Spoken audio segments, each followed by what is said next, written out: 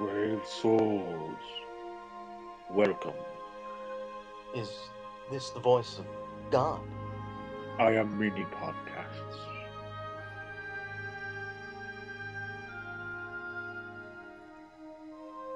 Bring your podcast closer so that I might join with it. Excuse me? Excuse me. What does God need with a podcast? Who is this creature? Don't you know? Aren't you God? You doubt me? Here's the proof you seek.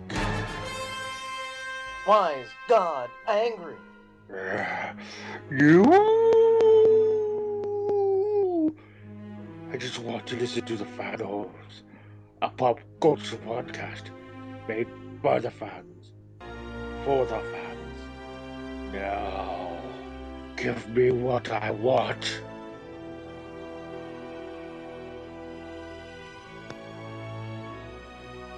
I almost said zap effect.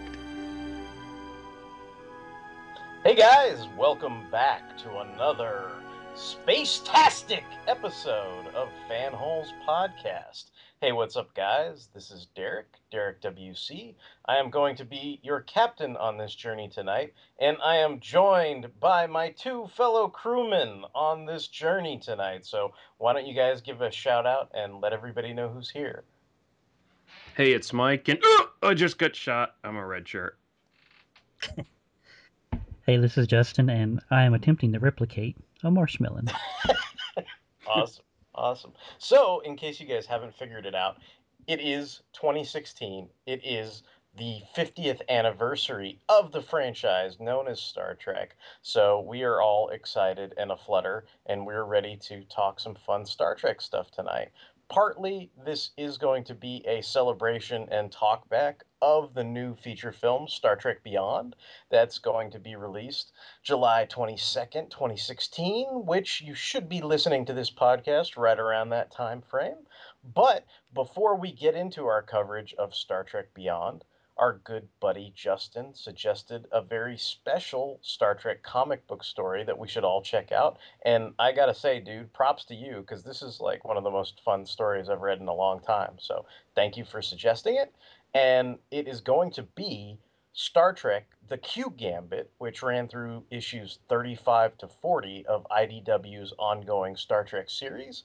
And I guess what I'll do is I'll read a quick synopsis that I cobbled together from various sources that kind of covers all the story arc and everything, and then we can discuss it. But I guess I would just preface this with all I really knew about this story before I started was my man Justin said, "Hey, dudes, you should check out this Q Gambit thing." And I was like, "Well, what's the Q Gambit?" And he was kind of like, "Well, you know, it's like Q from the Next Generation, but he's going to like hang out with the crew from the new Trek universe." And I went, "Oh, that sounds pretty sweet." So I was all on board for it and everything. But I was kind of shocked and surprised at how many portions of the Star Trek universe this story actually touched. So I'm just going to say up front now, I mean, it kind of goes without saying in general, but if you want to be as surprised as I was, and if you know nothing about this story, stop listening, go read the Q Gambit, and then come back from this point on, because from this point on, we're totally spoiling everything. So just fair warning. And I had some joyful glee at being surprised while reading a comic book story for once. So I don't want to snatch that away from anybody who might have the same joy and experience of being surprised at certain reveals and appearances by Star Trek characters. So Maybe we should get one spoiler out of the way. After the end of the first part, Captain Kirk looks at the camera and says, "Hail Hydra."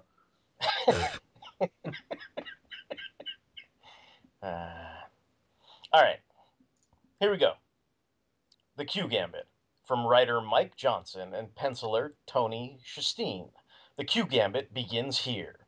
The crew of the new Star Trek film franchise encounters the classic Trek villain Q for the first time, only in this all-new 6-part galaxy-spanning adventure developed in association with screenwriter-producer Roberto Orci. The extra-dimensional being known as Q arrives in the new timeline caused by the Elder Spock's pursuit of Neuro as seen in the 2009 Star Trek film. Intrigued by Captain Kirk's failure to accept no-win scenarios, Q decides to put him in the middle of one and transports the Enterprise several decades into the future of the new timeline. There we see that history has unfolded along a different path. The Federation has fallen, and the Dominion is in charge of the space station once known as Deep Space Nine. It is a dark future indeed, with the Dominion in the middle of a brutal war with the Klingon Empire for control of the Alpha Quadrant. Now Kirk and his new ally, Benjamin Sisko, retreat to a secure Klingon colony, which turns out to be the planet Earth itself. While Kirk and his ally, Ben Sisko, find themselves in precarious situations on the Klingon colony of Earth, Spock and McCoy receive unexpected help from frontier doctor Julian Bashir and the freedom fighter Kira Nerys. The Dominion have assumed control of most of the Alpha Quadrant, including Earth after the Founders assassinate the Klingon High Chancellor Worf.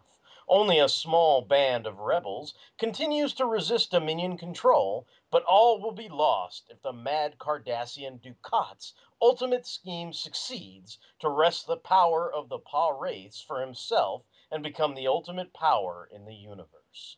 Escaping from the insane Cardassian, Kirk and Spock join forces with Resistance leader Ben Sisko and finally discover the motivation behind Q's meddling. He needs their help to stop the threat of the Pa race that could bring about the end of the Q continuum itself. So that is the long and short of what the Q Gambit is about. And I suppose now we can get into like the nitty-gritty details and everything and kind of what we thought of the story. I guess for me, again, repeating my thanks to my fellow fanhole Justin for suggesting this.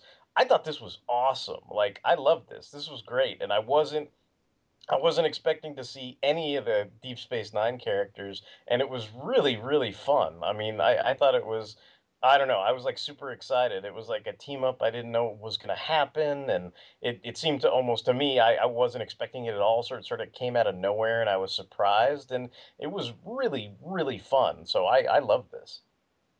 I think the Deep Space Nine like tie-in things were spoiled for me because when this first like came out, I think I saw some article about it, and I saw like Kirk like talking with Cisco, and I was like, "Oh, that seems cool," but I never read it, so I think I was expecting that to happen. Okay. So like that was kind of spoiled for me. But no, you're right though. This was a totally fun, like totally, and it's like I'm obviously not as big a Star Trek fan as like you guys, but this was like totally in my like my corner of the universe. Like I've all it touched on things I was totally familiar with. Like thanks to you guys because you guys made me watch Deep Space Nine and all that.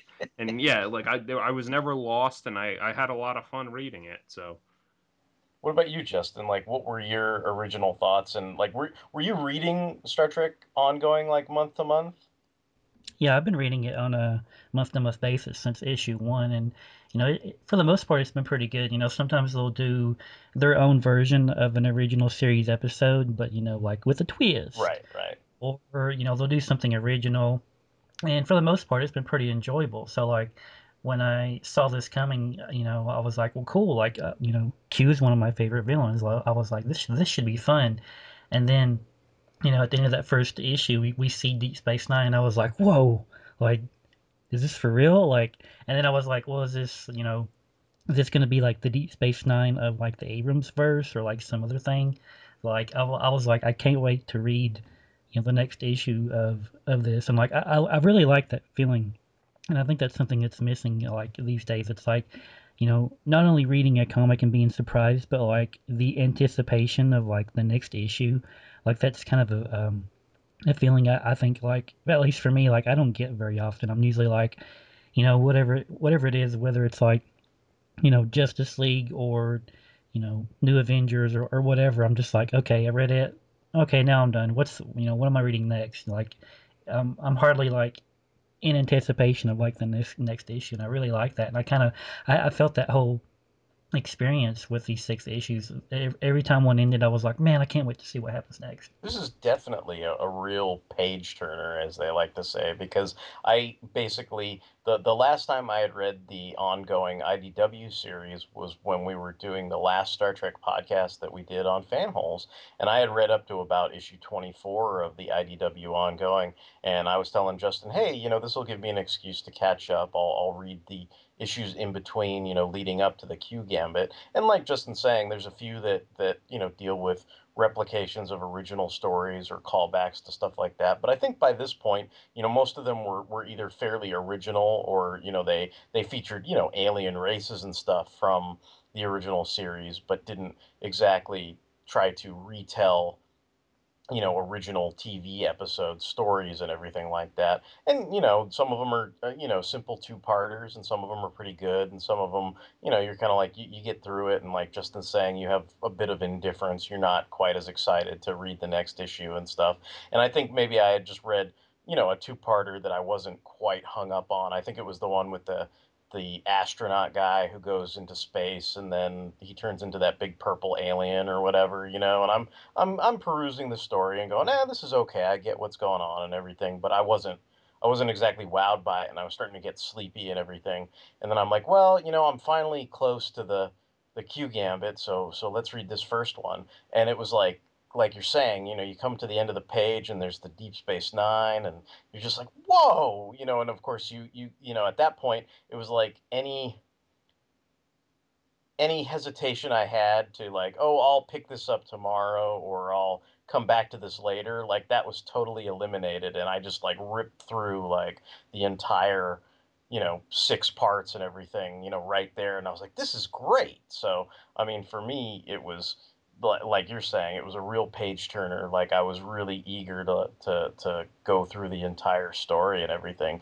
And I mean, there are other characters too that we didn't really touch on that all make appearances within the storyline. I mean, it begins with Q basically taunting Picard, who's now a Vulcan ambassador, and it sort of ties into the idea that the I don't know what's the word, like what do we call like I guess the pre-Abrams universe or whatever. I don't know what the terminology is, but basically it leads credence to the idea that that universe is still moving forward and people are having adventures, even though we are also seeing New Trek as feature films and in these comic storylines and everything. So of course, if you're a fan of Star Trek The Next Generation, like not only are you pleased to see Q, but you're also happy to see that, Q is still there and him and Picard are still having this sort of tit for tat kind of relationship and everything. And he's still trying to push Picard's buttons and everything. And of course, Picard's like, what are you doing, Q? And stuff like that. And basically, he explains to Picard how there was a divergent timeline and how he's going to go mess around with it, and so that in and of itself was, exciting to see for me. And that, and I think he's also kind of imparting the knowledge onto Picard that Spock, the original universe Spock is still alive in that New Trek universe, and that was something that Picard probably wasn't privy to before. So like it was fun to see Picard. I know as far as like all the Deep Space Nine characters that are part of a resistance against the Dominion, like there were so many characters. I mean, you had Worf's brother as part of the Klingon High Council who turned out to be a founder in disguise. You had Keiko O'Brien who was piloting the Defiant, and and everything. and for once she wasn't like so like shrill or annoying that I wanted her to like die. Like I think this is the only time I've ever been like okay with her. Like I You know was what's like, funny is the way they sort of portrayed Keiko O'Brien in this gave me the vibes of when she was on the old Spider-Man TV show, in the Chinese web, where I was like, "Hey, Keiko O'Brien's like young and cute, and I kind of like her," like that kind of thing. And like I guess by the time, like we always say, by the time she got to Deep Space Nine, it's kind of like she was like the nagging wife. But it's like her and Chief O'Brien are both in the story, but obviously there's more important things to worry about Hey, than hey, nagging your husband. Chief O'Brien only married her because part of her name is Cake.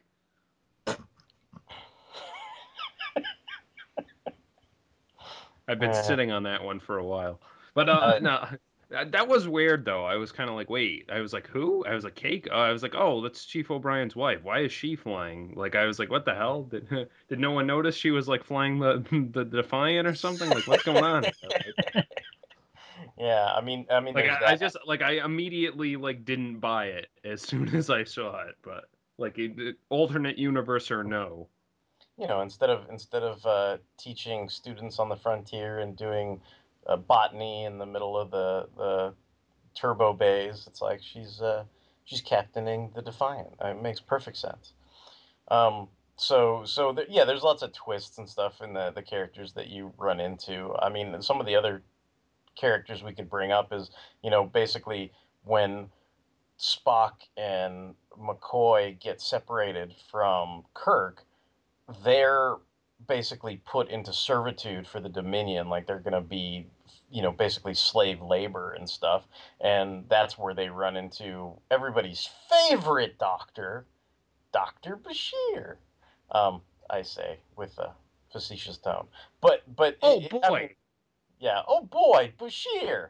But I mean, Bashir basically leads you to Quark, who leads you to Kira. So it's like you obviously like. I mean, I know I'm more partial to like Quark or Kira or somebody like that, but I mean, a lot of these characters lead you to other characters, and eventually like Keiko and O'Brien lead you to Dax and different characters, and it was almost like a very for me, it was kind of a nostalgic trip to see all the characters from Deep Space Nine, sort of revisit them in kind of a new storyline and everything. And I thought that was really fun. And, as far as Ben Sisko goes, I mean, again, like there's that point where him and Kirk get into sort of an argument over what to do, and he lays out Kirk, and he's like, "I'll apologize for this later," and stuff, and they're sort of already on the run and everything, and that's when they end up going back to Earth and everything, and you find out Earth, like Starfleet Academy, Starfleet headquarters in San Francisco now basically looks like Klingon high command, like the Golden Gate Bridge has all this Klingon regalia and symbols all over it and stuff like that. So there's that kind of tweak to the universe that you're familiar with as well.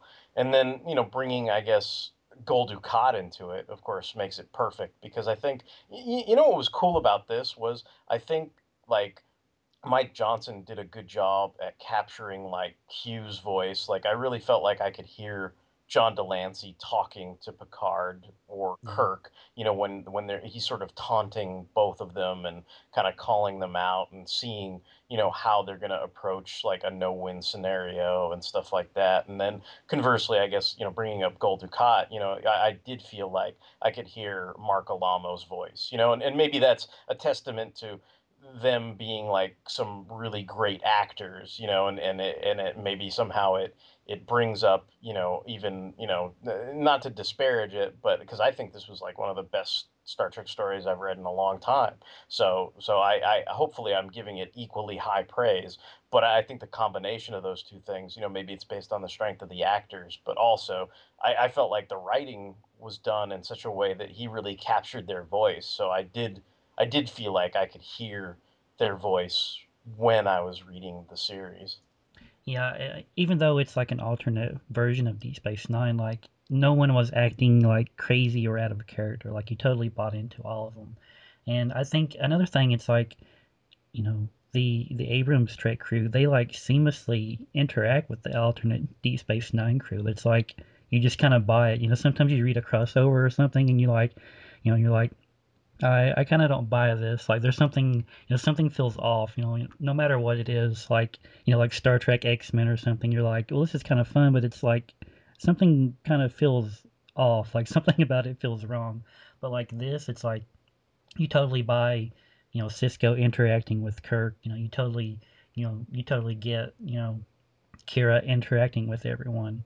Like it feels like it could have been like a movie. That's like in my head I was like, man, like this should have been like Into Darkness. Like they should have made this instead of you know. That would, yeah, the that only would thing just be that would be too cool to happen, basically.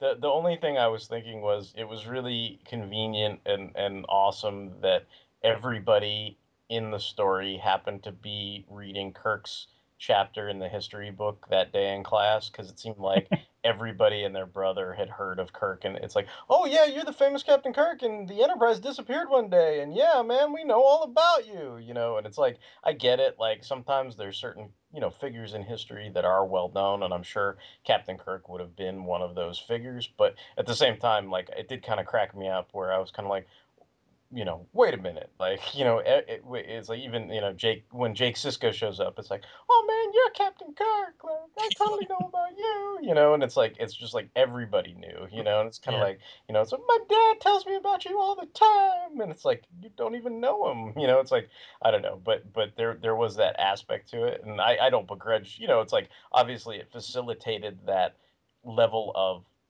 I think, ease or comfort that you were talking about in the interactions between the characters. And I think that what you're trying to look for is like, sometimes things feel stunted or forced, when you have a crossover, and it's kind of like, because you're a lot of times you're merging two disparate franchises together. I mean, we were just talking about Batman and the Turtles, and there are things about those franchises that probably go together. Like, conceivably, they're both street level type heroic figures, but then there's also things where you're like, oh, mutagen and this and that, or that kind of aspect to it, where they don't always have total common ground. So there is that aspect of things feeling a little forced or stunted. But I think because these are both basically Star Trek, and because, you know, Johnson had such a good grasp of the, their voices of the characters, and how they would play off of one another,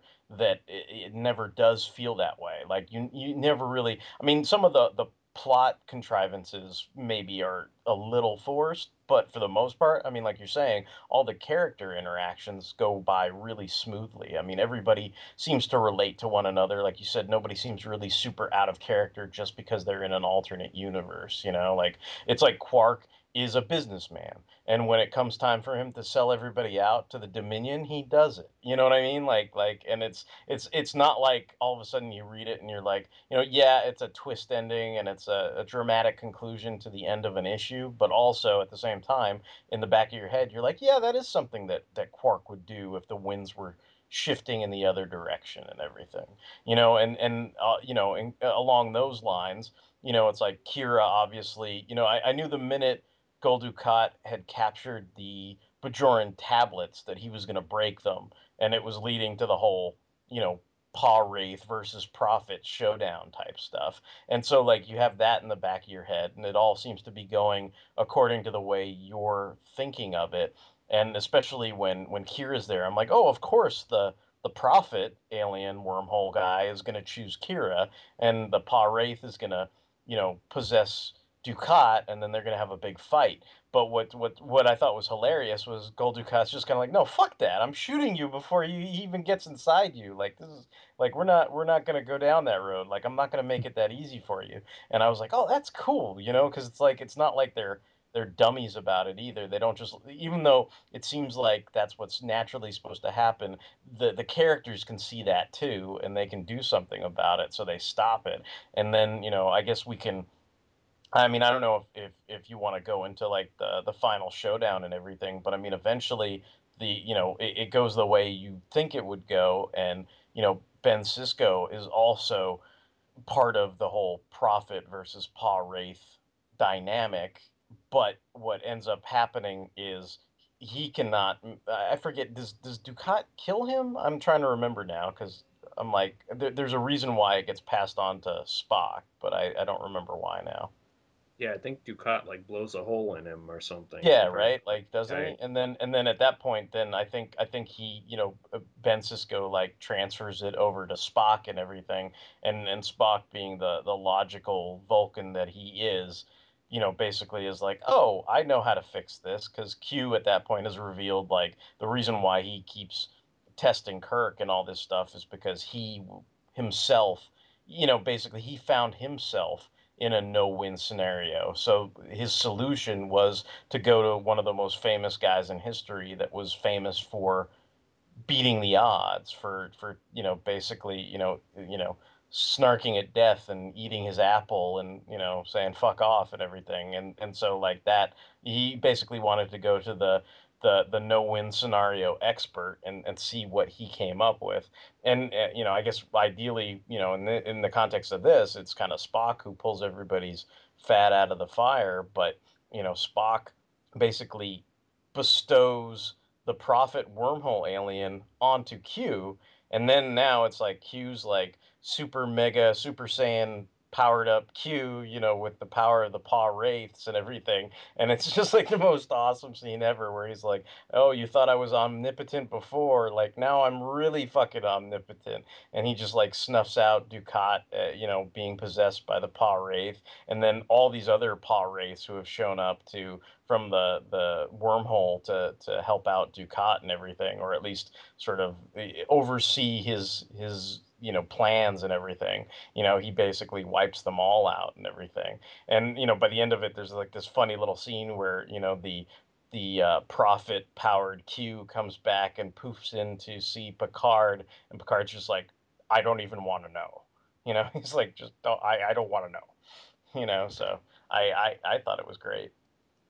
I think one of the things I like is I think writers are kind of tempted to, whenever they are dealing with like an alternate reality story, is they're always tempted to like have a huge body count, and we don't really get that in this. It's like what Worf is assassinated, and then Kira dies, and maybe Cisco, and like and Ducat, and that, like that's kind of it. And I was like I like that. That's a very nice change of pace. As soon as Worf got knifed in the back, I was like, well, of course Worf dies like immediately. Like it seems like, you know, I was like, oh wait, I thought this was Deep Space Nine Worf, not Next Generation Worf. Like he shouldn't like get, you know, beaten up immediately. Like he should have like, you know, had some kind of like fight in him, but Show me your Klingon snarl. Show it to me. Whoosh. And like at the end, you know, when the Enterprise is going through the wormhole, which is like an awesome like image, you know, like the Enterprise going through the wormhole in Deep Space Nine. I was like, whoa! But then like I was expecting like you know some kind of like big space battle before the resolution, and we didn't get that. And Ducat even says that Ducat's like, you know, what do you think your little ship can do against me now, or something like that. And I was like, well, that's cool. Like I like that they're kind of like, you know, basically they're like admitting and you know, kind of winking to the audience, like you know, you're probably expecting this, but you're not going to get it, and it wouldn't really make sense. But like, I think if I was forced to like, you know, say a few negative things about it, like some of the characters don't really get anything to do, or they don't get much page time. Like Sulu and Chekhov don't really have much to do. Like they kind of help Spock and McCoy escape like near the end. And then Jadzia, like she shows up and she's like, "Hey, I'm not dead," and that's the last we see of her. I was Yeah, like, yeah, Jadzia did get a whole hell of a lot to do. after I read that, I was like, well, wouldn't it have made more sense to like have Jadzia pilot the Defiant instead of like stupid Keiko? But then yeah. I was like, you know, it is kind of nice to see Keiko do something where she's not like driving me crazy and driving O'Brien crazy too. I'm sure. Did you guys, I don't know if this is it must be like a thing in like the IDW comics. You'll have to tell me, Justin, but do you find it weird when they like write in Chekhov's accent? Yeah, I mean, going back to like when I first started reading Trek novels, like some of the original series novels would have Chekhov written with a Russian accent, and sometimes it would just be written normally. So, so like I'm still kind of weirded out by that, and like it's like that, you know, you would think that like they would like come up with something definitive, you know, like make it normal or like make it always, you know, like you know, nuclear vessels or something. You know, you think they would like have it set in stone. It has to be one or the other, but it always kind of goes back and forth. But yeah, they do the you know the Wessels thing in the IDW series. It kind of reminds me of getting into those arguments of like why does Gambit have to talk in his accent as well type thing. And it's like, I guess I don't know, like I always think of it as like because it's comics. I know that's like a stupid answer probably, but like uh, comics inherently are a visual medium,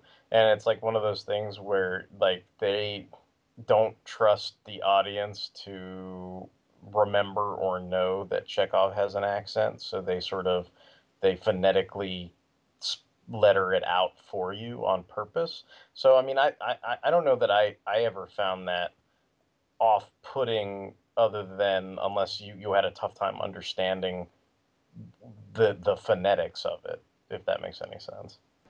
I was just gonna say, like, the first time I like read it, I was like, Captain, what? I was like, oh, Captain. Like it took me at like a split second, but I was Oh, like, okay. what, Captain, what? Maybe I'm just so used to it because I was like, oh, he's like Kipton, like I mean that I guess that's how I read it. I don't have that like disconnect when it's phonetically spelled out. Maybe just because I'm used to the character and the way I think they do that with certain characters quite often. I mean, I would think somebody like Chekhov.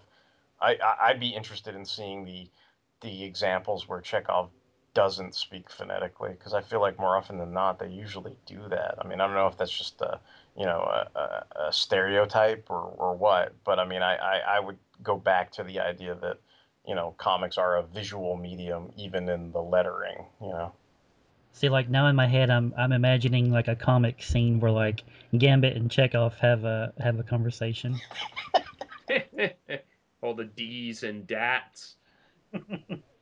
One other thing I thought was, I don't know, it's a minor thing, but like I was kind of like when Jake shows up, like, Cisco's all like, my son Jake. Like, I was like, oh, in case you don't know who he is, okay, well, like, I feel like you wouldn't be reading this long if you didn't know who Jake Cisco was. So, but I don't know, just a Right. minor gripe, yeah. Jake Sisko's like the Flash. Something I wanted to mention, like, you know, if you're listening and if you've read this or if you plan to read it, like a similar comic that I always liked is back when Marvel had the license to make Trek comics.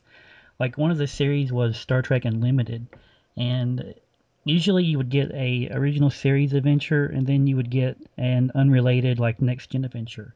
But like my favorite issue was basically it's Trelane and Q.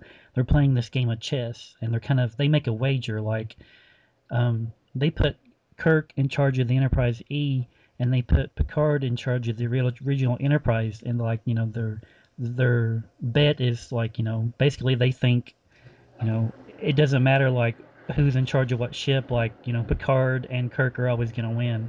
And you have like some really interesting moments with like Kirk in charge of the Enterprise E, and he's like, he doesn't know what a multiphasic shield is, so they get nearly destroyed by the Klingons, and you have Picard on the original Enterprise, and he's calling out for some kind of techno babble, and Spock's just like, what are you talking about, Captain? But like it kind of this Q Gambit kind of reminded me of that, where it's like it's a really fun kind of like trippy kind of odd crossover. So like I can't remember what issue that is, but like if you're at a con or a comic shop and you're going through like the dollar boxes or whatever, like just kind of peruse the Star Trek issues and see if you can locate that issue of Unlimited. There's also like the novelization that Peter David wrote, isn't there, where they talk about how Trelane is basically a member of the Q Continuum or something like that. And then the thing I was going to mention that I remember enjoying that is in some ways similar, I guess, just because Q is interacting with a member of the original series series crew, um, the original series crew is there was like an audio book where it was like Q versus Spock, and so it was actually like John Delancey and Leonard Nimoy like having a discourse, in this sort of audio presentation, and they were just sort of having a debate back and forth, and it was kind of like, I guess it'd be tantamount to watching, presidential candidates, have a discourse with one another, but in this case, it was Leonard Nimoy as Spock debating John Delancey as Q, and I just remember thinking that was something that, obviously it piqued my interest again because of the whole crossover aspect, and I think the performances were a lot of fun too. So that's, I mean, if basically if Q Gambit is something that whets your appetite, and you like the issue of Star Trek Unlimited that Justin's mentioning, I'd also recommend the Spock versus Q audio drama. Yeah, I remember you mentioning that before, like on one of our other Star Trek shows, and I was kind of like, man, that sounds cool. Like, I gotta look that up like someday. Maybe I will now Oh, that you've reminded me of it. it's issue 7. I just looked it up. Oh, Star okay. Trek That issue yeah, 7. that sounds cool too. Like, yeah, I'll have to check that out as well. Yeah, a lot of those Marvel comics I have fond memories of. Like even the when they did the whole crossover that ran throughout like all the comics. So it was like you had, Nog, who was in the Starfleet Academy comic, like teaming up with like Captain Pike and stuff. Like all those things I thought were a lot of fun.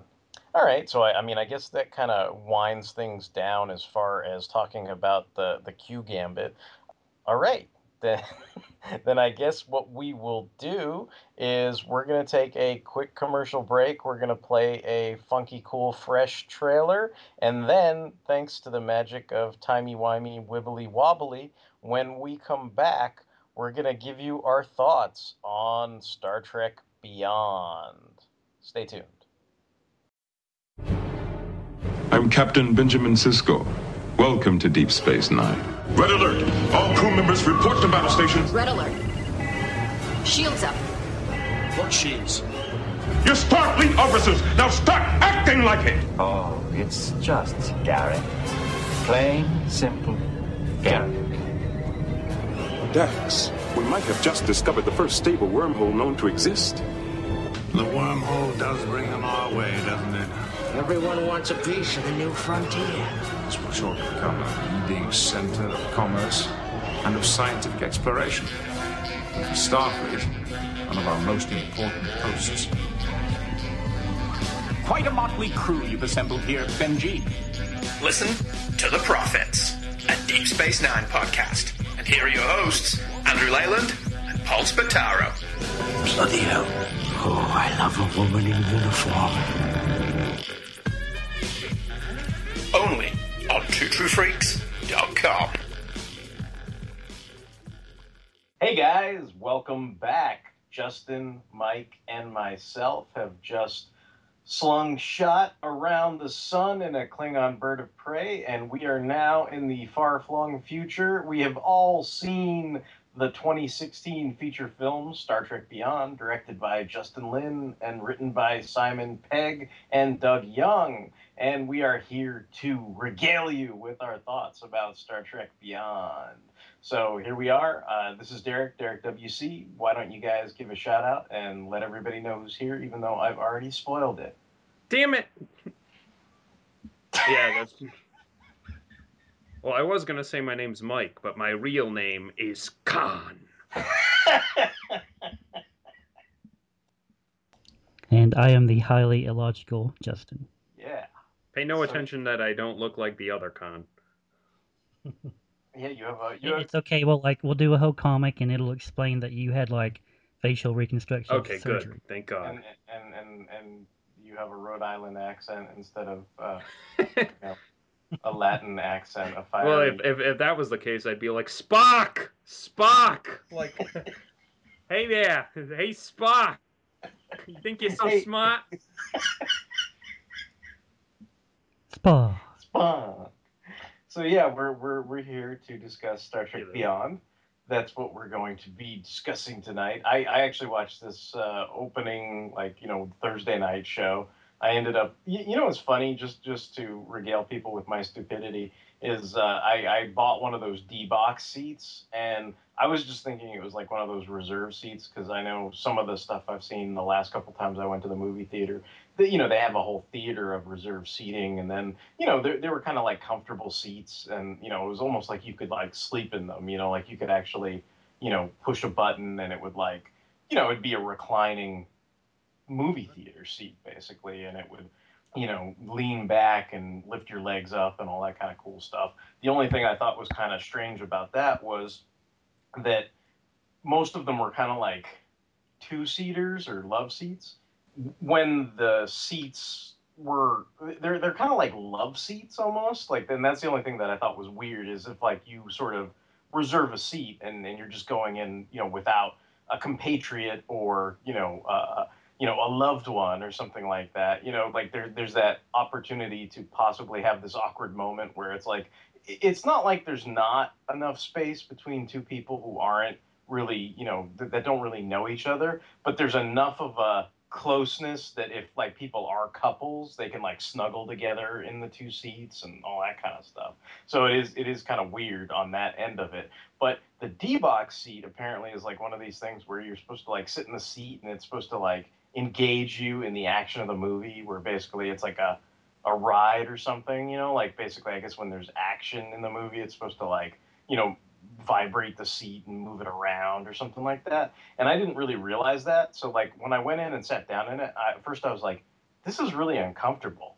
And then I was like playing around with the thing for a few minutes and I was kind of like, oh, I get it. Like it vibrates or whatever. And I couldn't figure it out at first. And then I just looked it up on my phone and was like, oh, so this is supposed to be like this thing that like, moves with the action of the movie or whatever. And I didn't really realize that. And honestly, like the theater wasn't like super packed and I had still come earlier enough that even though I had a reserved seat, it's not like the house was completely packed. So actually what I did was, even though I paid like the extra money for the D box seat or whatever, I just went one row up and like sat in a nice leather seat that actually sort of reclined and rocked back and everything. And I was like, I don't really care about the D box. I just want to be comfortable. So that's my story of the ridiculous over expenditure that I spent to see the movie. But that's I just figured it'd be interesting listening.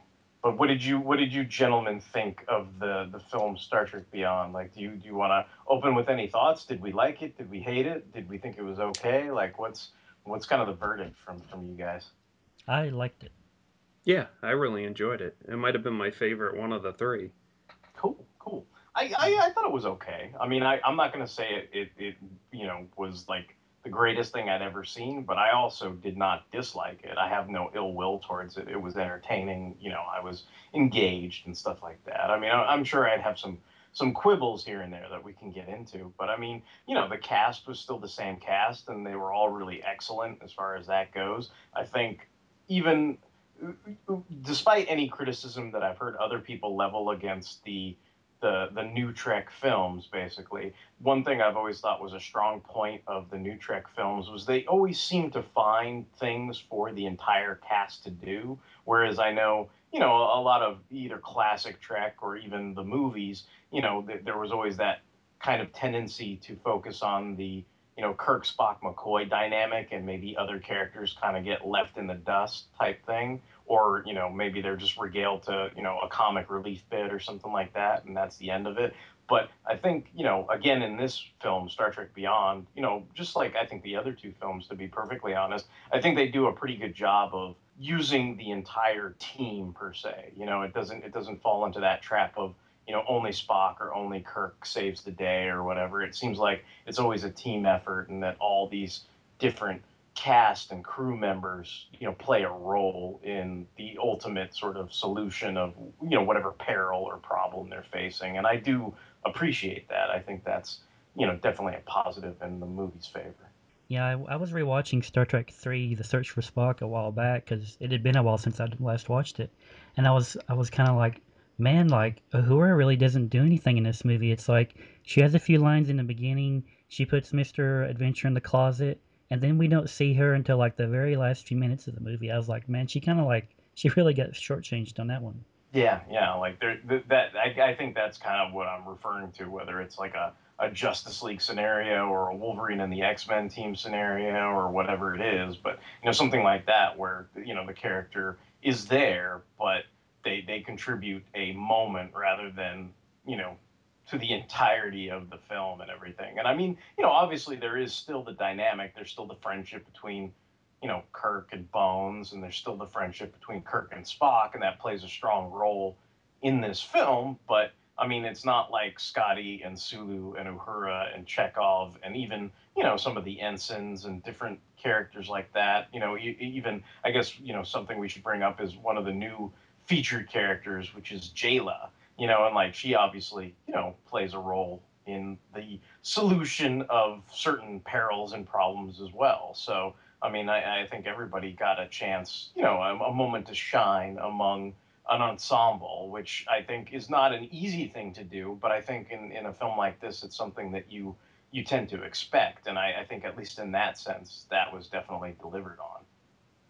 Yeah, like I was gonna say like I like Carl Urban's like portrayal of McCoy, and like I felt like he didn't get a lot to do in the last movie. So like at this movie, I definitely felt he got like more screen time. Basically, like I remember like coming out of Into Darkness and being like, man, like I don't even like aside from McCoy like synthesizing like the cure for Kirk or whatever. Like I don't remember him doing a whole lot in that movie, but I didn't have that feeling when I came out of this movie. Yeah, I mean he plays a role, when they land on the planet, he's doing all kinds of doctorly stuff, but then he's also incorporated into the action and flying around in those little B ships and stuff like that. So I mean, there's definitely Yeah, a role for him to play in the I film. was cracking up at the end when like Spock volunteered him for the like to pilot the ship. I was like, Yeah. "You did this on purpose." Yeah, there were lots of funny moments like that. Like there was lots of good humor in it as well. I think what added to my enjoyment was, for the most part, I managed to avoid like all kinds of boiler talk and discussions. Like I watched the trailers, and like that's kind of it. Like I didn't read any interviews or anything, and I just kind of went into it blind. I guess we should go ahead and say this. Like red alert. After this, like we'll probably get into some deep spoilers, but just like looking at like the trailer and stuff, like I just assumed that there would be a saucer separation of the Enterprise at some point. I was like, well, we've kind of seen that before, but it's like during that battle, you see like the warp nacelle pylons are like just completely cut off, and then the neck of the shit is completely, separated like violently. And I was like, man, like I didn't expect that. I was expecting like, just something like Generations where you had like a saucer separation and a crash or something. But I was like, man, that was brutal, and like it kind of surprised me too. I guess bringing up comparisons to other films, I mean, something that I would bring up that I thought was pretty noticeable is it does seem interesting that, like, if you go with the parallel of, I don't know, like the 2009 movie is the first movie or whatever. So you got to set up the origin and all that other stuff. And then when they do the sequel, they try to pull from Khan, which was, Wrath of Khan was the second, original Star Trek feature film. And in this film, obviously it's not about Klingons, it's not about Genesis or anything like that, but there do seem to be similar elements. What sort of surprised me is, I think I knew that the Enterprise was going down from seeing one of the trailers or whatever, but I was kind of surprised that all that took place in maybe like the first, like 20 to 30 minutes of the film. Yeah. Like basically it almost seemed like they had a climax at breakneck pace right in the beginning of the movie, which I thought was like, wow, they did not waste any time getting into that. I mean, I think that's the whole premise of the film, that they're sort of, stuck on this planet basically, and they have to, make do with their wits and their wiles and kind of, save the day from that vantage point that they're basically grounded, for the majority of the movie. That's their peril and conflict, and what I just was going to say was that, Star Trek 3, there is an aspect of, they do lose the Enterprise, so there is that parallel to it. And I guess, as Justin said, spoilers ahoy, but, sort of tying it into other Star Trek films, there's the question of whether Kirk, at the beginning of the film, it seems like his arc is he's thinking of accepting a vice admiralty position up at Starbase Yorktown, which is where they stop at the beginning of the film. And that sort of parallels the whole kind of arc he seemed to have from like 2 through 5, basically, that William Shatner had, where it was like, oh, he was an admiral, in the first movie, after the 5-year mission. And then, by the time you get to 2, he's kind of questioning, oh, I'm getting old. Like McCoy's telling him to get his command back. And it's like all this stuff goes on. And finally, by the time you get to Star Trek 5, and they've got like the Enterprise A, now he's finally back in the captain's chair and everything's hunky-dory basically. But in this, it seems like they sort of sprinkle elements of that arc over like 5 movies into this one movie, where he's kind of like, oh, maybe I'll take this vice admiralty. And it was weird, that opening too, because he was very, kind of despondent almost. Like there was that first 5 minutes where everything was very like, we've been in space for 3 years. I enjoyed that bit where he was like, everything's come to feel a little episodic. Like Yeah. They kind of make light of it in a way, but I mean, it was supposed to be representative of sort of like a serious problem that would be echoed in the villain of the piece, I guess. So and in that sense, like I was like, okay, well, that's all kind of good and interesting, but it did seem to reflect elements of Captain Kirk in previous films too that they were trying to, I don't know, string together or sort of incorporate into this universe. Speaking of the villain, like what did you guys think of like Idris Elba? Like I think like when I saw the trailers, I was just like, huh. I was kind of like wondering. I was like, why would Idris Elba like agree to like I guess be under all that makeup or whatever? And like I kind of guessed the game like midway through the movie maybe. Like I think when it showed that like he was draining people's lives and like slowly becoming like less hideous, I was like, what if he was like the captain of that abandoned ship or something? And I kind of made that connection early on, but like I think they did a good job to building to that basically. See, like I said, like I must not have saw that preview or trailer or whatever. So like I was kind of surprised when that was revealed. I was like, wait a minute. They kept replaying that little like footage from the Franklin. I was like, wait a minute, like that's Idris Elba, right? Like so he was. I was like, whoa, that's kind of interesting.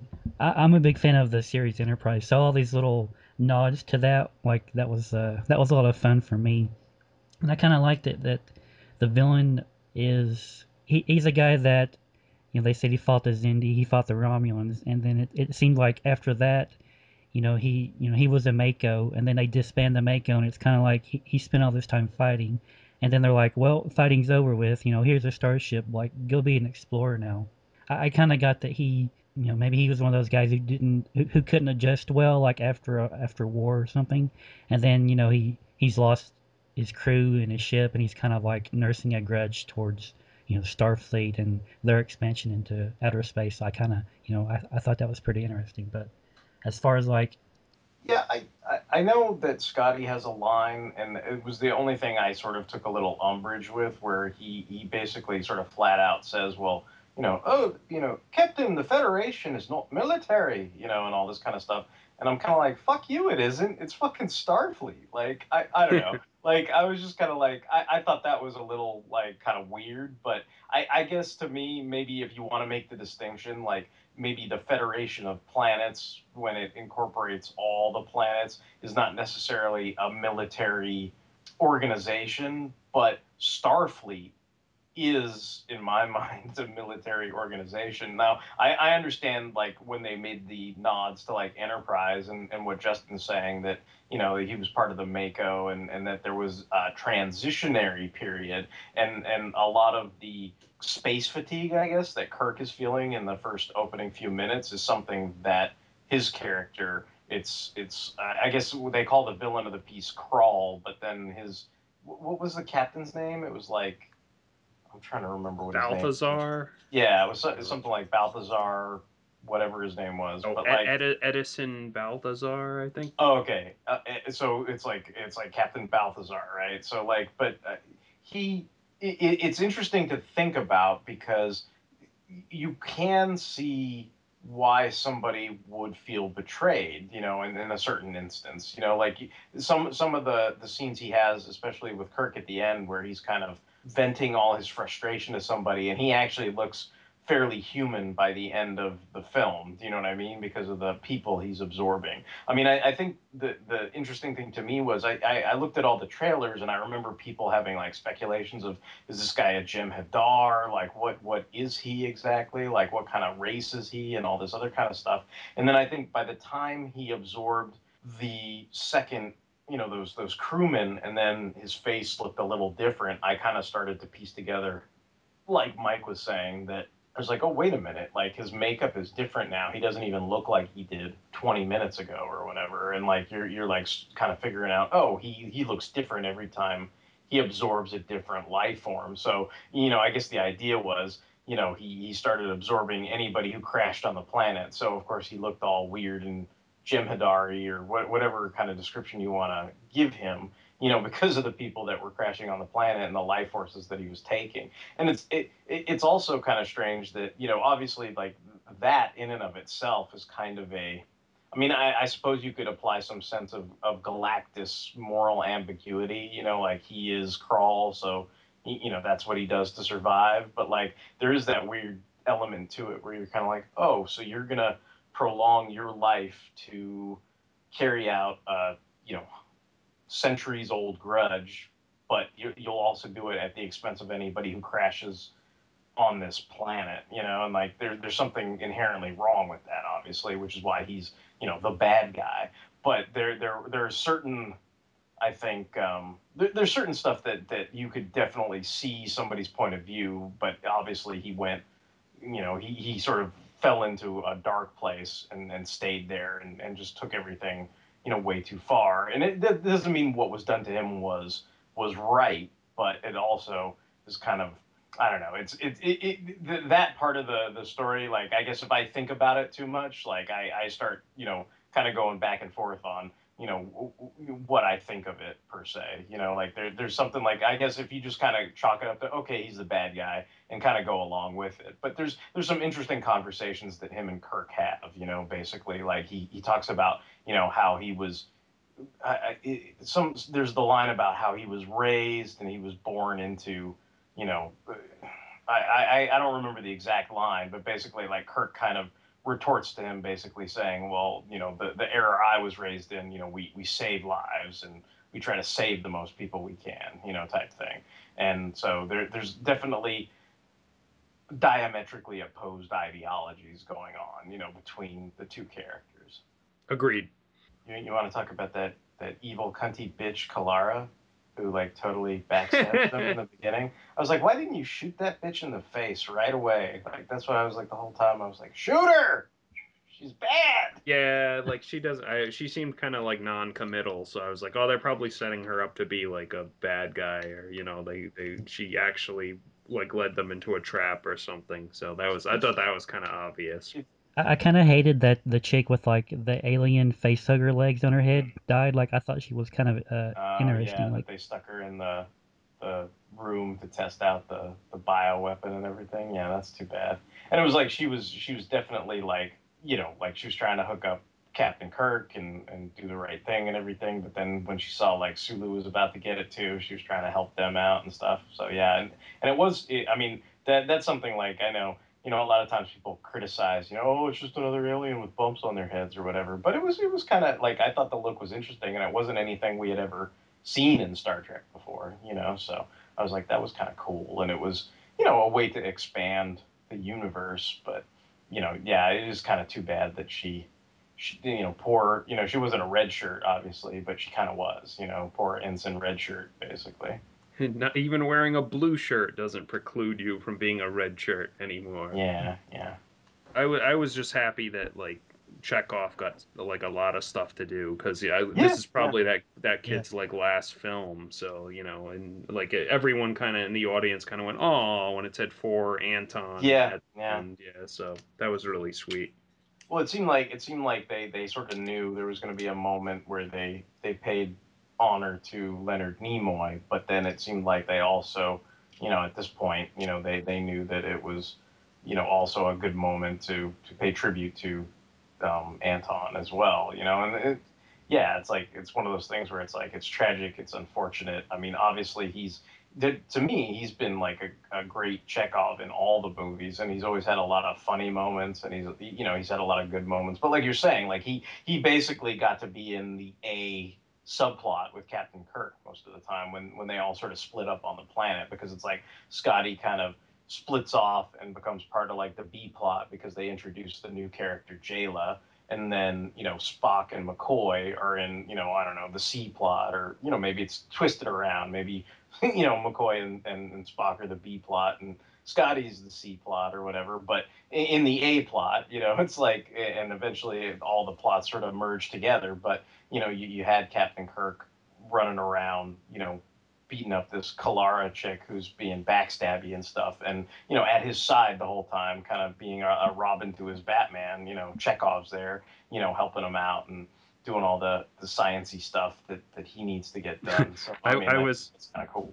I was like on the lookout for since Simon Pegg co-wrote this movie, I was kind of like, I wonder how much cool stuff like Scotty will get to do. Like he probably wrote it. I was like, I wonder if Scotty's gonna save the day and I do have that notion, and I did have that notion while I was watching it. Like especially when he crash lands and then the ship falls off the side of the mountain and he barely clings on to the side of the mountain, and it's like you could tell that's just the dude I'm going to write myself a cool scene where I cling to the mountain and shit and barely make it up and stuff. But then it's I think once he interacted with Jayla, then it started to tone some of that down where he was just kind of obviously she had to save his ass type thing. So it was there wasn't too much of that. I don't want to bring it up in a negative light, but I think we've all seen that Axanar trailer, right? Where they it's that fan-made Star Trek production or whatever. And it's most of the stuff in there is pretty cool, but you can tell I don't know. I've always thought that the guy who directed it and produced it and everything, he's one of these famous Starfleet captains in that piece, and it's just when you watch it, it's just Captain so and so was the greatest captain who ever lived. He killed 50 Klingons and stormed the castle and saved the girl, and actually he saved 5 girls and they all had an orgy, and and you're just Jesus Christ, dude. All right, we get it. You're the best captain who ever lived. Can we get on with the or get away from the self-flagellation or whatever. But I don't think that Scotty went down that road too much. He obviously gave himself some good stuff to do, and it played to his strengths, and he was comedic in some moments, and yeah, they tried to have some action interspersed and everything. But to be honest, I kind of thought the script felt I know there were, revisions, and they talk about how they never read the original draft or whatever it was, but it really felt like it was a script that could have been a Nemesis kind of insurrection level Star Trek script, which is not me giving it too much praise. And it seemed like Simon Pegg and the other guy, Doug Young, came in and sort of polished it a little bit. So, you can still see the underlining, goofiness, Picard in a dune buggy, Kirk on a motorcycle, those kind of things. But I think they tried to polish it up a little bit so that it just kind of was more appeasing in general to a mass audience. Well, at the very least, Chris Pine is a young, in shape guy. So it didn't seem too out of place. But no, I don't think I was. I don't think I was complaining about his age or that he could pull it off. But some of the stuff, this is me delving into some of the stuff that I think I would rate as sort of negatives or whatever. But and I did just want to bring this up briefly. But in that motorcycle chase thing, there's a lot of shitty CGI, and at the end sequence between Kirk and Krull or whatever, or Krull, where they're flying through the gravity wind tunnels or whatever the fuck it is. It's that really did feel to me oh geez, you know what I thought of when I was watching that, and this will tell you exactly where I'm going with it. It was I was all sitting there watching that, and I'm hey, you know what, I never finished playing that one Star Trek video game, and I was I should go back and playing that. And it's when you're thinking about a video game when you're watching the movie, that's probably not a good thing, So there were aspects of that where I just didn't think, certain aspects of him riding around on the bike seemed fairly realistic, but there were some where he was it was clearly this CGI thing put on another CGI thing, and it looked kind of hokey to me is all, which sort of broke up some of the illusion. It's it should have been a cool scene where he just is let's go ride a bike and cause a distraction, and this is going to be really cool. But there were aspects of that, but there were also aspects where it kind of took me out of it just a little bit. Yeah. Going back to Simon Pegg a little bit, I kind of had the same thought too. I wonder if Scotty's going to get a lot of more screen time. But then I was you know what? In all the interviews and special features I've seen of him, he doesn't seem like a guy who has a big ego, Whereas, the original version of Star Trek V Shatner wrote was like everyone turns against Kirk, like even McCoy and Spock, and the actors were like, we're not gonna do this, and they had to completely rewrite it. There's a big difference between Simon Pegg and William Shatner, to be sure. What do you guys think about the whole thing they tried to play up with Spock and Uhura and like Spock's kind of arc where he's sort of dealing with the news that Ambassador Spock passed away and stuff like that? I mean, I guess that was probably the best way they could have handled that. I mean, it seemed to be, they incorporated it into the story. It didn't seem forced to me or anything. It seemed like they made it a vital part of Spock's character arc. And then the whole, I mean, it probably sounds ridiculous, but it's kind of what Spock says too, But it obviously seems like their breakup was eminently logical. You know what I mean? Like I get you sort of understood. It's like obviously he has a lot of feelings for this human woman and loves and cares about her very much. But at the same time, he's like, dude, my race is nearly wiped out. I feel like a moral obligation to go make a bunch of Vulcans with like a Vulcan woman. Like that's kind of what I got out of it. But like and you could see why that would. Obviously McCoy's like, well, I can see why that would fuck shit up, Spock. You're just kind of like, okay, like I get it, so. I'm just glad that the scenes we had of Spock and Uhura together, and there weren't very many, to be honest. Like a few at the beginning and a few at the end. It's like I'm glad Uhura didn't come across as just Spock's bitchy girlfriend, because I kind of got that a little bit from Into Darkness. So I'm glad it's like they kind of treated this as like Into Darkness would be like you were in high school and you're having problems with your girlfriend. And then Beyond is like, you're like, late 20s, early 30s, and you're kind of like more mature about things, so you're not gonna like, act like an ass the whole time about it or something. Yeah, I mean, I guess you could argue that there is a certain aspect of damsel in distress being applied to her, but she also takes one for the team too. I mean, obviously, like Kirk was gonna go down and separate the saucer section so they could crash land and all that other stuff. And she actually ends up being the one who separates it and gets stuck with Crawl and everything like that. So she basically is almost like the main POW with like Sulu and the other members of the crew that they round up and everything like that. I did kind of think like, and I don't know, maybe this is just me. You guys can feel free to disagree, but I did kind of think like Zoe Saldaña was fairly attractive in the first two movies and stuff, but like I felt like, and I don't know if this is just supposed to be a reflection of like they're stuck on a planet and they, obviously they're going through a bunch of crap and stuff like that, but I felt like she looked a little haggard, but even before they crashed on the planet, if that makes any sense, like that she's been through she's been through a little hard living since she attained stardom or something like that. But I don't know if that's just me, like, making shit up. Like, I don't know anything. Like, I'm not reading the tabloids or whatever, but it just looked like she kind of looked a little rough in this, like, just in general. But I don't know. I didn't really notice, but like, I guess I could see that. I mean, it has been like 7 years since like the first one. So yeah, I mean that's part of it too. Like that they're all a little older. Like kind of yeah, it has been a while since the first movie as well. Now, what scene I wanted to bring up that I really thought was like really touching was at the very end when Spock goes through like old Spock's like personal effects and he finds the picture of like the original timelines like cast like, and like I thought that was a very effective like emotional scene. Yeah.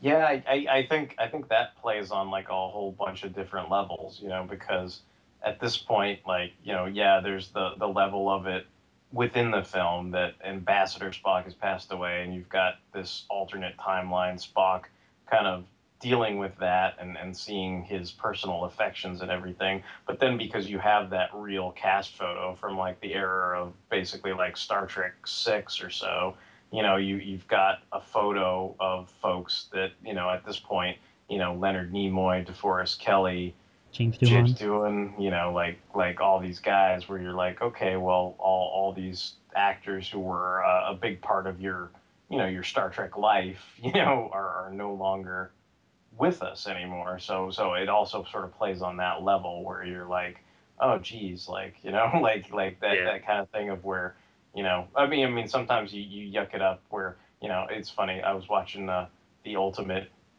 cut of Batman v Superman with my dad, you know, and he's like sitting there going, oh Jesus, I'm getting old, like Diane Lane is Ma Kent, you know, like that kind of thing. And it's like on another level, you know, it's kind of like the same thing where you're sitting there looking at a photo and going, you know, and this is not meant to be disparaging in any way. I'm just trying to sort of poke some humor into something that's probably like a somber thing, but you know, you're looking at it and you're like, Jesus Christ, like, you know, all these guys aren't with us anymore, you know, like that kind of thing where you're like, you know, and it does have another impact for people who are obviously fans and you know, grew up with these guys as your heroes and stuff like that.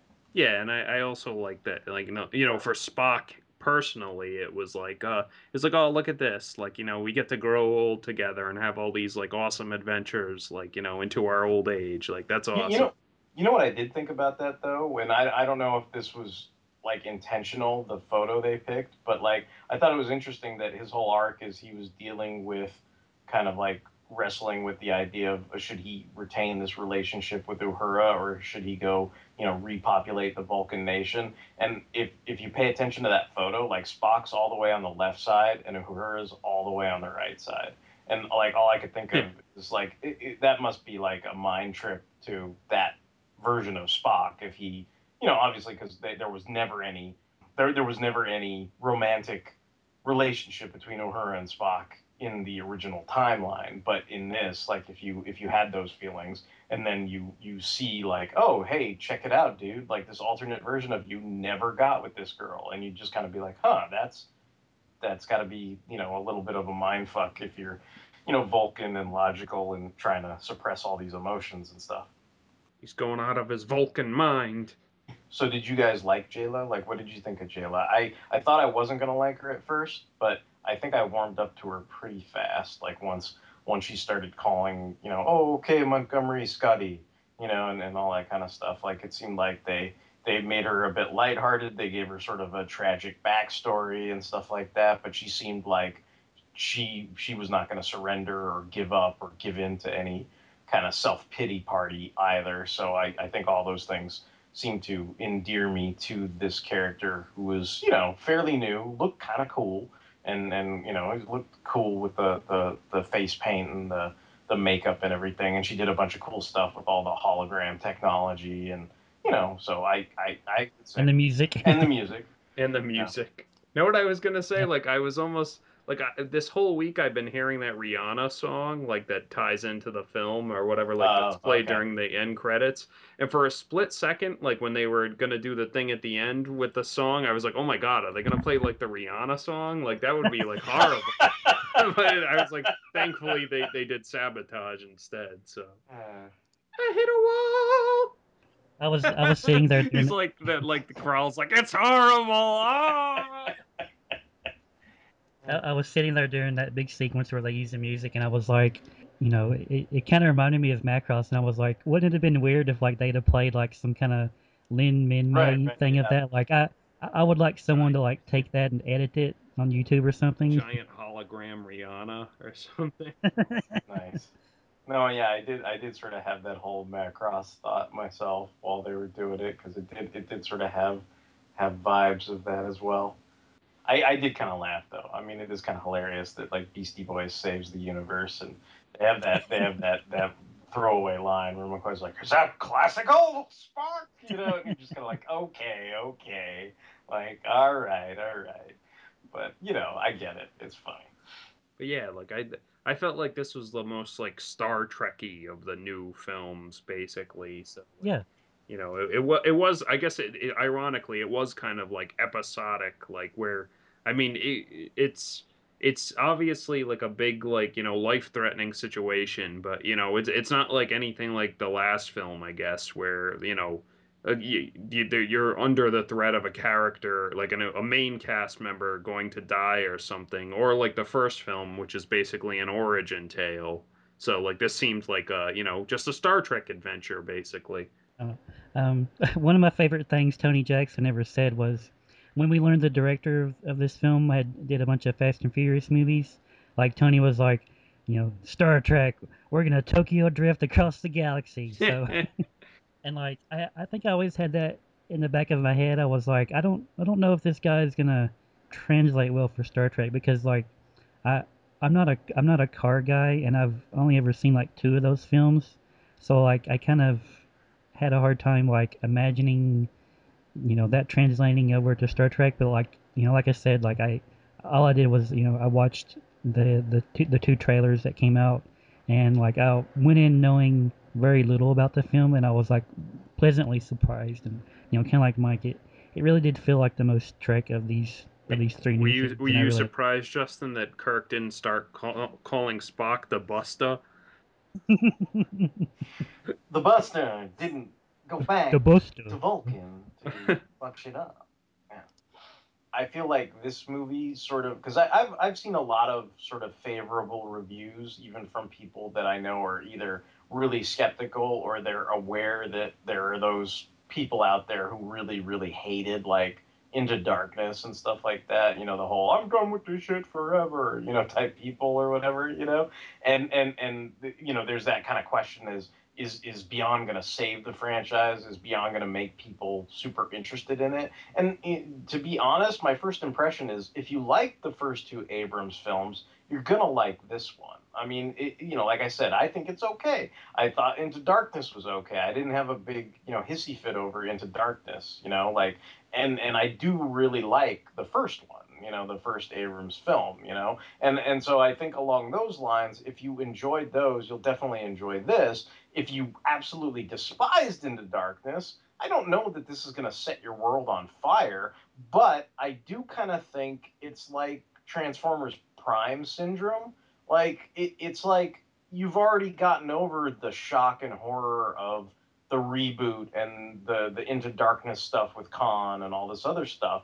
And I think a lot of people's gut reaction is, all right, they can sort of put all that aside and like watch this movie because it's not an origin movie. It's not butt raping Wrath of Khan or whatever problems people have within a darkness. And so you just kind of take it as, oh, it's just another fun Star Trek adventure that I can enjoy. And I think most people are like, I think this was good, and that's kind of what I'm taking away from the film in its entirety. It was pretty entertaining, and despite some problems I probably have with some of the CGI, I think some of the CGI could have been better.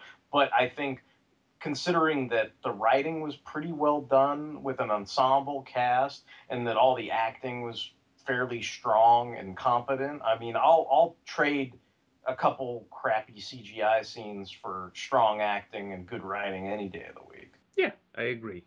Yeah, totally. And like as far as will this like re-energize Trek or whatnot? Like they've already announced there will be another film in this series, and they've said that Chris Hemsworth is going to come back as George Kirk, which I think is pretty interesting because I'm like in my head I'm like, well, is he going to be like, is this going to be time travel or like an alternate reality, the mirror universe, or like how are they going to do that? It's definitely appealing, yeah. Yeah, and I guess along those lines, they also said they were not going to try to recast Chekhov or anything. So, I mean, I think that was a question at the forefront of a lot of people's minds, but I think they made that fairly official, like, pretty quickly. So, I mean, I don't know if they're going to address it in the film or not, but, it seems like Chekhov definitely won't be in that fourth installment. People were saying maybe they'd take that opportunity to add like someone from like the Filmation cartoon or something in his place or something like that. Well, like Eric's, I could see that. I wouldn't be opposed to the idea of if J-Lo was on the crew in the fourth film. I mean, I thought she was pretty cool. You know who I would like to see like take that position, and this will probably not surprise you guys, but like a new Trek version of Ilea. Thicker units. I like Beastie Boys too. Yeah, that's awesome. It's like, you must make me sabotage. Yeah, cool. Who would you like? Is there anybody you could think of that you'd want to be like Ilea, like specifically, or just the character in general? Yeah. I don't know. And then it's like, if you cast someone with a big name or something, it's like, are you gonna ask them to shave their head, or are you gonna like put a bald cap on them or something like, you know? Right. Well, Eva Green's done it once, and you like Eva Green, so. Karen Gillan. Yeah, she once she's done with Guardians of the Galaxy, just ship her over to New Trek. Someone also suggested like Savick or something. That would be cool. I think the next film will be, it's like the last one for Chris Pine and Zachary Quinto, or as far as their contract is concerned. And I was thinking about this. I was like, you don't even like. I mean, you do need Kirk, but it's like, if the studio wanted to like make a wacky decision, it's like they could like, following my idea, it's like you could like cast, I don't know, Stephen Amell as Will Decker or something. Yeah. Yeah, that's awesome. You have failed this starship. Stop competing with me, Stephen Amell. My name is Will Deckard. I've been stuck on a planet for 5 years. It's like whenever they go into his office, he's doing that like that weird pull up thing. No, he's doing his routine workout where he like flips those flaps or whatever the hell he does. Yeah, that's awesome. No, I mean I could see that. That's kind of interesting. I mean I don't know how well it would go over with the movie going public, but I'd be on board for that. Well, maybe in like 10, 15 years they'll get around to doing like a new Next Generation movie or something with a new cast. Yeah. And then we've also got the new TV show coming up too on CBS. So there's probably going to be. I mean, obviously, I don't think they'll tie in together or anything, but I mean, there's the opportunity to explore, either like the future of that alternate timeline or the future of the standard timeline and stuff like that. That opening sequence that we didn't talk about too much with the little giant munchkin things that attack Kirk in the beginning. He really sounded like William Shatner in that beginning. I don't know what it was, but like it was like I was like, is that William Shatner? And then I was like, no, it's Chris Pine. Doing a hell of a Shatner in the beginning, man. I was like, if you've ever wondered what it's like to see Kirk fight a bunch of like little midget monkey things, like this is your moment. It was like he's fighting like popples or whatever the hell they were, like littles or something. Yeah. Yeah. I was like, okay, they're gonna do like a John Carter type thing, and then it turned out to be a little guy or something. I was like, okay. Yeah.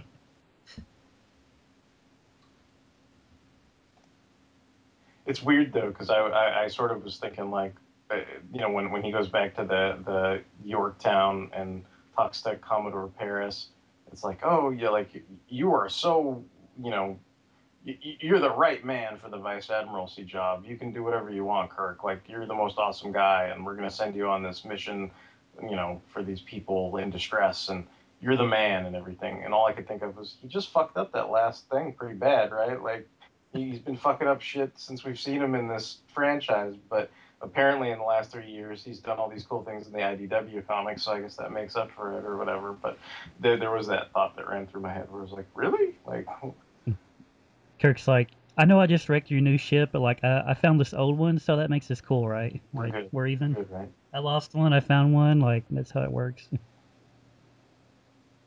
Like I also thought, at the beginning that Admiral said something about like their newest, most advanced ship was still under construction. So like in the back of my head, I was like, I wonder if like at the end, like that ship will be the Excelsior, and they'll get the Excelsior or something. Like that's what I thought. Yeah, it seemed like they jumped right into Enterprise A, which kind of reminded me of like the end of Star Trek 4. So it's like it seemed like they sort of plucked moments from a lot of the different films for this one. But I mean, it did have that vibe of, I don't know if you've ever heard the comparison, but I know a lot of people sort of say like, oh, all the Raimi Spider-Man films seem to borrow heavily from the first 3 Superman films. If you sort of look at the vague sort of plot beats, it's like the first one's an origin movie and a love story and that kind of thing. And the second one, it's like he's, basically giving up his powers and is powerless and everything. It's like, oh, well, Superman was powerless too, like that kind of thing. And then you get to the third one, it's like Superman gets evil and like smashes peanuts in a bar, and it's like, oh, the third one, Toby goes evil and starts dancing like a lunatic, But you know what I mean? So it's like there's that parallel to the story structure and stuff. And like in my mind, I'm kind of sitting there going, okay, well, yeah, there's the origin Star Trek movie, and then there's the the Wrath of Khan wannabe film, and now we've got the Star Trek 3 film. It's like, oh, well, I guess we must blow up the Enterprise in this one. Like it seemed like, oh, I guess that's what you have to do in these third ones. You gotta blow up the Enterprise. And I mean, I guess in some ways, it's interesting that they brought up the Xindi, because the Xindi and the Borg, like they all seem to play a role in inspiring this group of villains too. They were all collectives in a sense, and kind of these communal things. It's just the twist is, it'd be basically like, if you didn't know that Locutus was a former Starfleet captain or something. It's like, what? You were Captain Picard? Like that kind of thing, Yeah. It's interesting. All right. Well, I'm not sure. Does anybody have any final thoughts, or do you want to go into like an awesome thing of the week, or what are you guys thinking? I'm thinking Spock. Spock. All right. Live long and prosper. We will go into our awesome things of the week. It is one of our proper shows, so that is what we are apt to do. And I guess, you know what? I'll go first real quick. I just wanted to give a shout out to TJ Damon over at Quad M Productions. He was a guy who was kind enough to invite me on his podcast, and we talked about Fanholes, we talked about history of comics on film and stuff like that. And as a thank you for my time spent on his show, which was fun anyway, so it wasn't anything I asked for or whatever, but he was kind enough to send me some free print copies of his comic book series Enigma. And I just wanted to, I know I've mentioned it probably before on the show, but I actually have read the 3 issues and everything, and I just wanted to give him a shout out and say I really enjoyed the read and they were a lot of fun. And if you're interested in any kind of comic book series that's kind of noir oriented, it's kind of a detective, sort of film noir-esque type comic book. If you like things like Stray Bullets or Frank Miller's Sin City, or things along those lines, maybe Firearm, James Robinson's Firearm, it's got that kind of vibe to it, where it's this kind of gritty detective type mystery piece and everything. And I think they were really, really good reads, so I enjoyed them. And if you want to check those out, they're available print-wise or digitally, and you can check those out over at quadmproductions.com. So I just wanted to give him a shout out, and it was really nice that he sent those complimentary copies to me, and I really did enjoy reading them. So I just wanted to give him a shout out, and thanks, TJ. So that is my awesome thing of the week, and I'll turn it over to my fellow fanholes. What about you, Mike? Like, what was your awesome thing of the week? Just a couple Transformers toys I just got this past week. I got Titans Return, Sentinel Prime, and Galvatron. And they're both pretty decent toys. I mean, the whole gimmick of Titans Return is everyone is a headmaster for some reason, and I mean it's kind of like obtrusive, like for Galvatron at least, because like I don't like he has a Titan Master or Headmaster, and then like his like crown has to be this like stupid little mask that flips up over his face, and it doesn't really cover his whole head, so it looks great from any angle except like any other angle except like straight dead ahead. So, but I mean, otherwise it's a pretty like I really like the toy itself, and maybe some third party company will make a like real helmet for him or something. But I did buy, like, I think I showed you and Justin, I bought like a custom like axe for him, so he's like Galvatron the Barbarian and stuff. So like, yeah. Yeah, I like the picture. Yeah, so like they're both solid toys, so I like them. And I also saw Batman versus Superman, like the Ultimate Edition, and like I liked it. It adds a lot of like little fixes in it, like kind of like fixes some like oddities with the movie's plot, And I mean, like, if you don't like the tone of the movie, then there's nothing for it, basically. But if you were okay with the movie, I mean, it's a massive improvement, at least on the plot side of things. So, that was pretty good. So those are my awesome things. Yeah, lead lining, bitches. Lead lining. Yeah, that's exactly it. Yeah, lead Ooh, lining. yeah. It solves everything. Exploding wheelchairs? Yeah, I don't think so. All right, Justin, how about you, man? Kick us off here. What was your awesome thing of the week? So I have an anime called Beautiful Bones, Sakurako's Investigation. And this is, how do I describe this? It's kind of like a fusion of the TV show Bones and Sherlock. Like the main character, Sakurako, is this.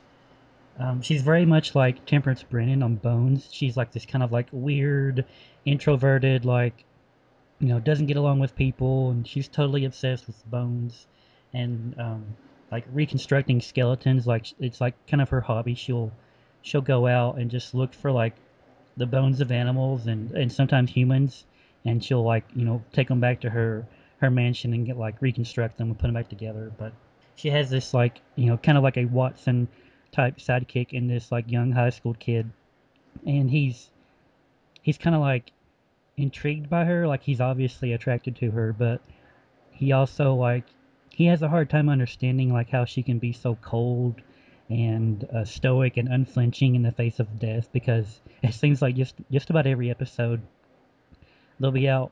Like there's one episode where they're just out walking on the beach and they discover a body, and the kid's kind of like freaking out. He's like wanting to call the cops, and Sakurako's like, "Wow, look at this skull! Like this is really great! Like I can't wait to take this home and like put it on my shelf." And he's like, "What? Like what's wrong with you? Like we gotta call the cops."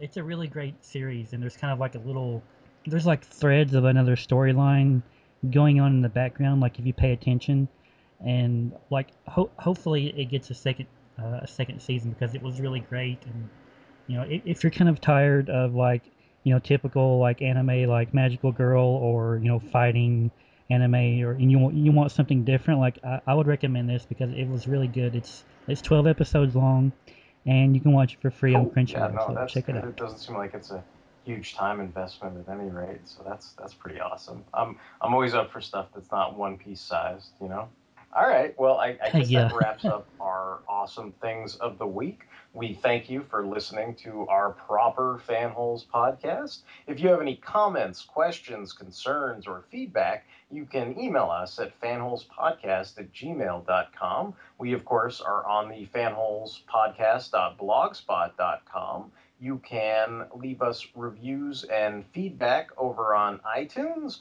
We are streamable on Stitcher Radio. And of course, we definitely appreciate all the likes and feedback that we receive on all the social medias we're on, such as Facebook, Twitter, Tumblr, Instagram. So we hope you enjoyed listening to the proper show. Just be advised, there are many other spin-off shows that you can listen to. We also have Fanholes Mobile Suit Mondays, Transformers Tuesdays, Toku Thursdays, Sentai Saturdays, and coming up pretty soon, there's going to be a brand new comic book specific focused show called Fanholes Comic Books, Motherfucker! Do you read them? So please look forward to that. And until the next time, this is going to be Derek WC. Live long and prosper. Hey, this is Mike, and I'm a podcaster, not a doctor. And this is Justin. I'm trying to avoid the giant green space end. The giant space shining finger?